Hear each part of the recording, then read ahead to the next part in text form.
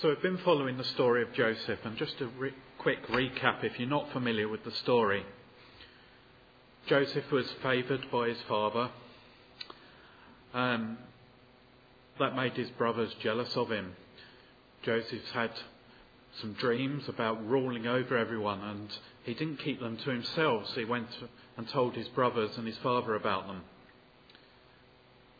His brothers plotted to kill him and then decided to sell Joseph.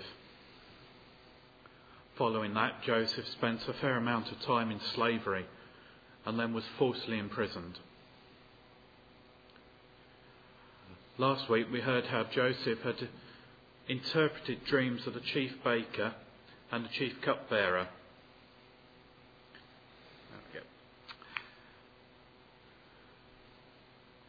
This was during his time in prison.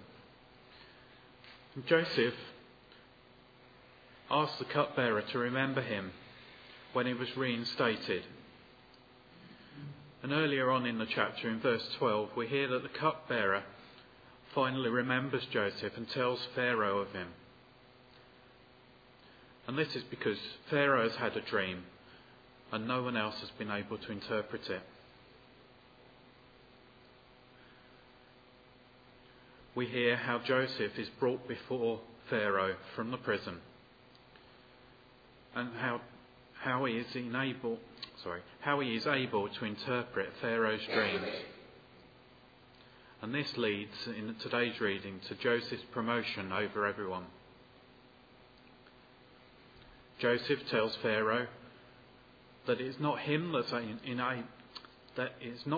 able to interpret the dreams, but the meaning is supplied by God. And then Joseph doesn't just stop at providing the interpretation, but he continues to provide a plan, a strategy for dealing with what is going to happen. Now, throughout Joseph's whole life, he shows an incredible ability to know what decisions to make and what to do. With his early dreams that showed him ruling over everyone, counsel would have easily been to keep it to himself, not tell anyone. Instead, he tells his brothers, which only antagonises them. You see, it's all part of God's plan for our lives. Those early dreams led Joseph into the situation where he was now in front of Pharaoh. It's like looking at a single task in a project, and Dave's illustrated that with the puzzle this morning. From a single task, you're unlikely to know what the overall outcome of the project is going to be. And so it is with God's plan for our lives. In the moment, looking at an individual situation we find ourselves in, we have no idea what the overall plan is and why a certain thing has happened. You've heard the phrase that God works in mysterious ways. Well, this is certainly true in Joseph's life.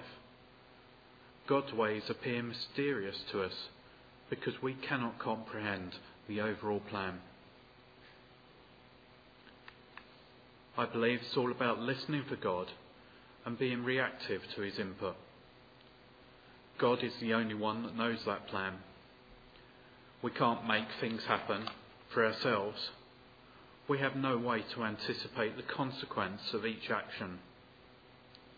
We must listen and discern God's will. And we've been hearing about discerning God's will over the last couple of weeks. We were told to check it against Scripture by checking it with others, through prayer with God, and I would add through patience, which is obviously a fruit of the Spirit. Patience is an interesting point. I'm reminded of a previous series when we heard about patience in suffering. This can be a real challenge. I'm often reminded of a man that was blind from birth. And when Jesus healed him, he said that the man was blind from birth so that God's healing power could be demonstrated at that point in time. I'm sure that man often asked, "Why me? What have I done to deserve this?" And I am sure that many of us ask the same questions at many points in our lives.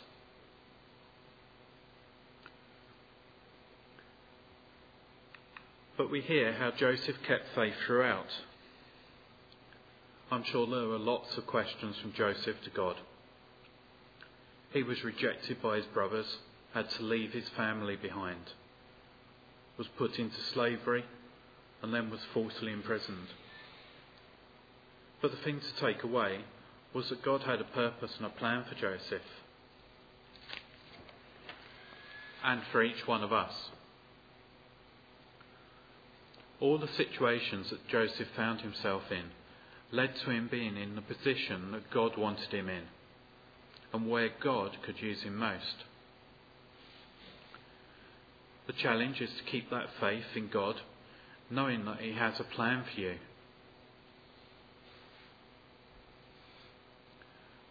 We do know that whatever situation we find ourselves in, God will provide. Joseph found himself in jail. From most points of view, this was not a good thing. And yet we hear that God provided the means for Joseph to be influential and respected within that environment.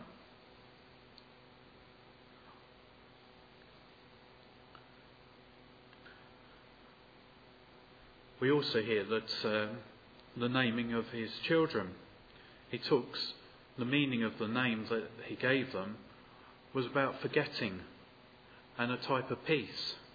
So God provided those means to Joseph to put the past behind him and to live in a peaceful way and to be able to move on.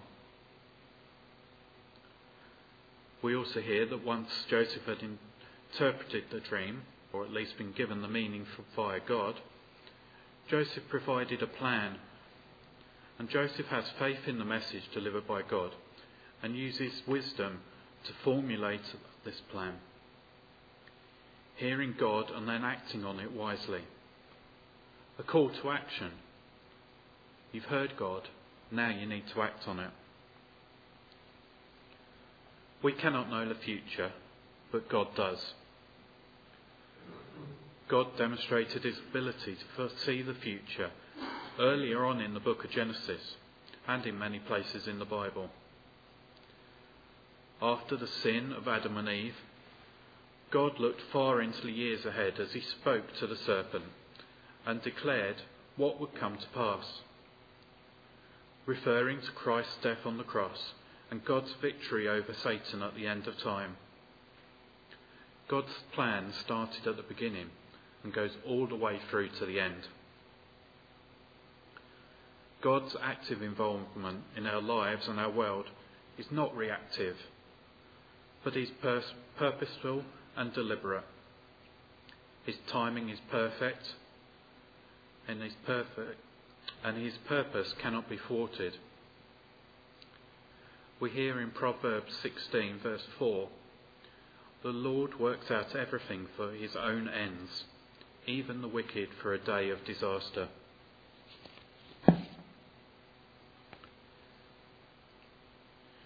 Given that God is in control, we should align ourselves to His stated purposes in our world. Our plans must rest squarely on the bedrock of God's eternal plan. If Joseph had not listened to God and acted on the plan at the appropriate times, God would not have been able to use him. When we consider nature, which God created and controls, this provides much evidence of long-term planning. The cycle of the seasons, the animal life that store up provisions in times of abundance, in preparations of times of scarcity. This is exactly what Joseph suggested after being told by God what was going to happen over the coming years. Joseph showed great certainty and contentment in what God had said was going to happen. There was nothing to worry about, as evidenced by the fact that he settled down and had children. and, as I said, named them accordingly. God gives us that peace. It's easy to focus so much of our attention on short-term goals and objectives that we overlook the bigger picture. When considered from an eternal perspective, our lives make up such a small moment in time, and yet we're told they have such a significant impact and are important to God's plan. In Isaiah 30, we're told, "Woe to the obstinate children, declares the Lord, to those who carry out plans that are not mine." Israel's leaders at that time had a plan, but they had overlooked one major component: God. They didn't ask whether their blueprint fitted into God's revealed will for them. Failure to bring God into their plans led them to shame and disgrace. And the same is true for us today. We need to ask God, against the Scripture, others, prayer, whether our values, our visions, our missions, plans, projected outcomes are all consistent with what God has revealed to us and in His Word about ethics and justice. Do the plans reflect a dependence on God? Does the projected use of resources include the bringing of people to God? Does it honour God or does it ignore Him? Planning is important, but we also need to listen and prepare to be flexible and change our lives in response to new input from God and the situations we find ourselves in. The plan objective may still happen, but in a way we may never have anticipated. Solomon said, "We should make plans counting on God to direct us." The Apostle Paul had no question about his ultimate destiny. He knew he would be with Christ. We hear this in Philippians 1. But he lacked certainty about his immediate future. How many of us are like that? He knew God had called him to preach the gospel to the Gentiles, but he wasn't certain about how precisely that would work out. Consequently, his daily ministry involved a kind of futuring in which he adapted his strategy to each particular situation without ever compromising his primary mission. Often this is the part that is lacking for us. We continue to seek the vision when strategy and planning is what we need, what is most needed. In all of this, there must be a healthy balance. God calls us to walk by faith rather than sight. Jesus tells us not to worry about tomorrow, because today will have enough worries of its own. But we're also told to be shrewd and clever like serpents. The message of Jesus' parable of the shrewd manager is that we should face life realistically. God's plan for our lives is rarely that we sit back passively. God's desire is that we address the problems in our lives by admitting them, formulating a realistic plan to change them, and taking decisive action. Sometimes people think passivity is a guarantee of getting God's will done in their lives. They believe that it's spiritual. But it's like saying, I'm not going to buy any groceries, or prepare any food, or go to a restaurant. That way, if food makes it into my body, I'm sure it's from God. But more often than not, God's will is for us to take initiative, exercise the sound judgment, and accept responsibility, make wise choices, and humbly learn from the consequences of our mistakes when we make them. God has given us free will to make these judgments and discern his will. It's a choice that we need to make. God is the perfect model of one who takes initiative and makes thoughtful long-term plans. He fashioned the heavens and the earth, calling forth the light from darkness, moulding our planet and shaping our solar system. He filled the earth with water and sky and fish and fowl, and he scattered an endless variety of plants and animals across the globe. Then he tenderly breathed life into us, starting humanity, calling a man and a woman to tend the garden and live in unbroken community with one another and with him.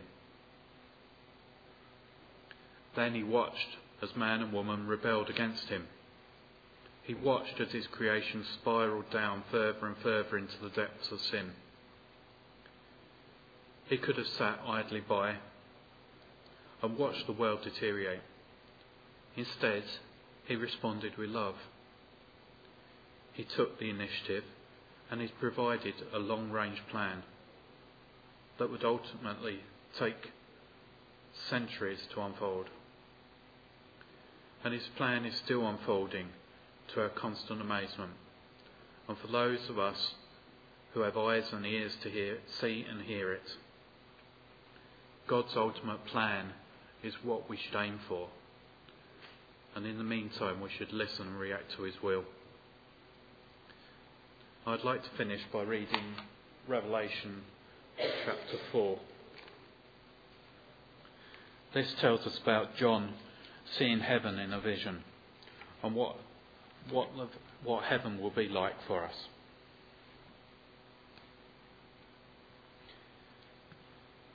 It says, "Come up here and I will show you what must happen after this." Immediately I was in the Spirit, and before me was a throne in heaven, and someone was sitting on it. The one who was sat on the throne looked like precious stones, like jasper and chameleon. All around the throne was a rainbow, the colour of an emerald. Around the throne were 24 other thrones, and 24 elders sitting on them.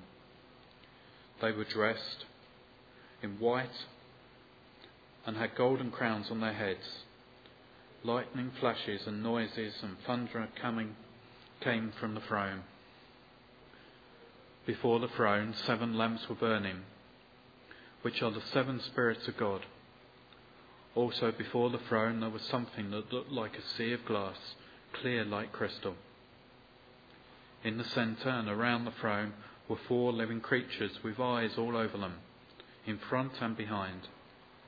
The first living creature was like a lion, the second was like a calf, the third had a face like a man, and the fourth was like a flying eagle. Each of these 4 living creatures had 6 wings and was covered all over with eyes, inside and out. Day and night they never stopped saying, "Holy, holy, holy is the Lord God Almighty. He was, he is, and he is coming." These living creatures give glory, honour and thanks to the one who sits on the throne and who lives for ever and ever. Then the 24 elders bow down before the one who sits on the throne, and they worship him who lives for ever and ever. They put their crowns down before the throne and say, "You are worthy, our Lord, our God, to receive glory and honour and power.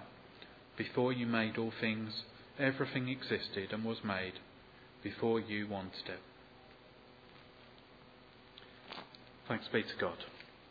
Let's just pray.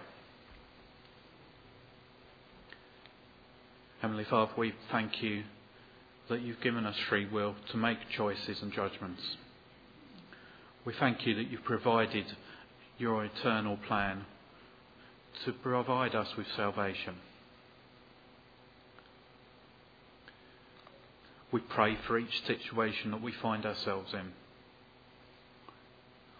We pray that although we cannot understand each situation and see the big plan, that you will guide us into making the right decisions, discerning your will, testing it against Scripture, against others, and through talking to you, Lord. We especially pray for those leaders in our world, those leaders within the church that have to provide guidance on your behalf to those that follow them.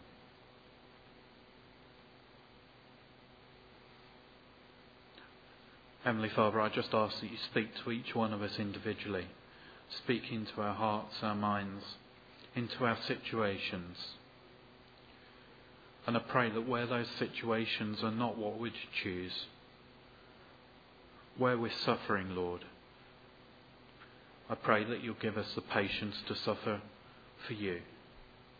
I pray that you give us the peace to know that you're with us. I pray that you help us forget what's gone on in the past that hurt us. And I pray that we'll catch a glimpse and have your guidance to the future. And I pray all this in your Son, Jesus Christ, who came to save us on the cross. In Jesus' name, amen.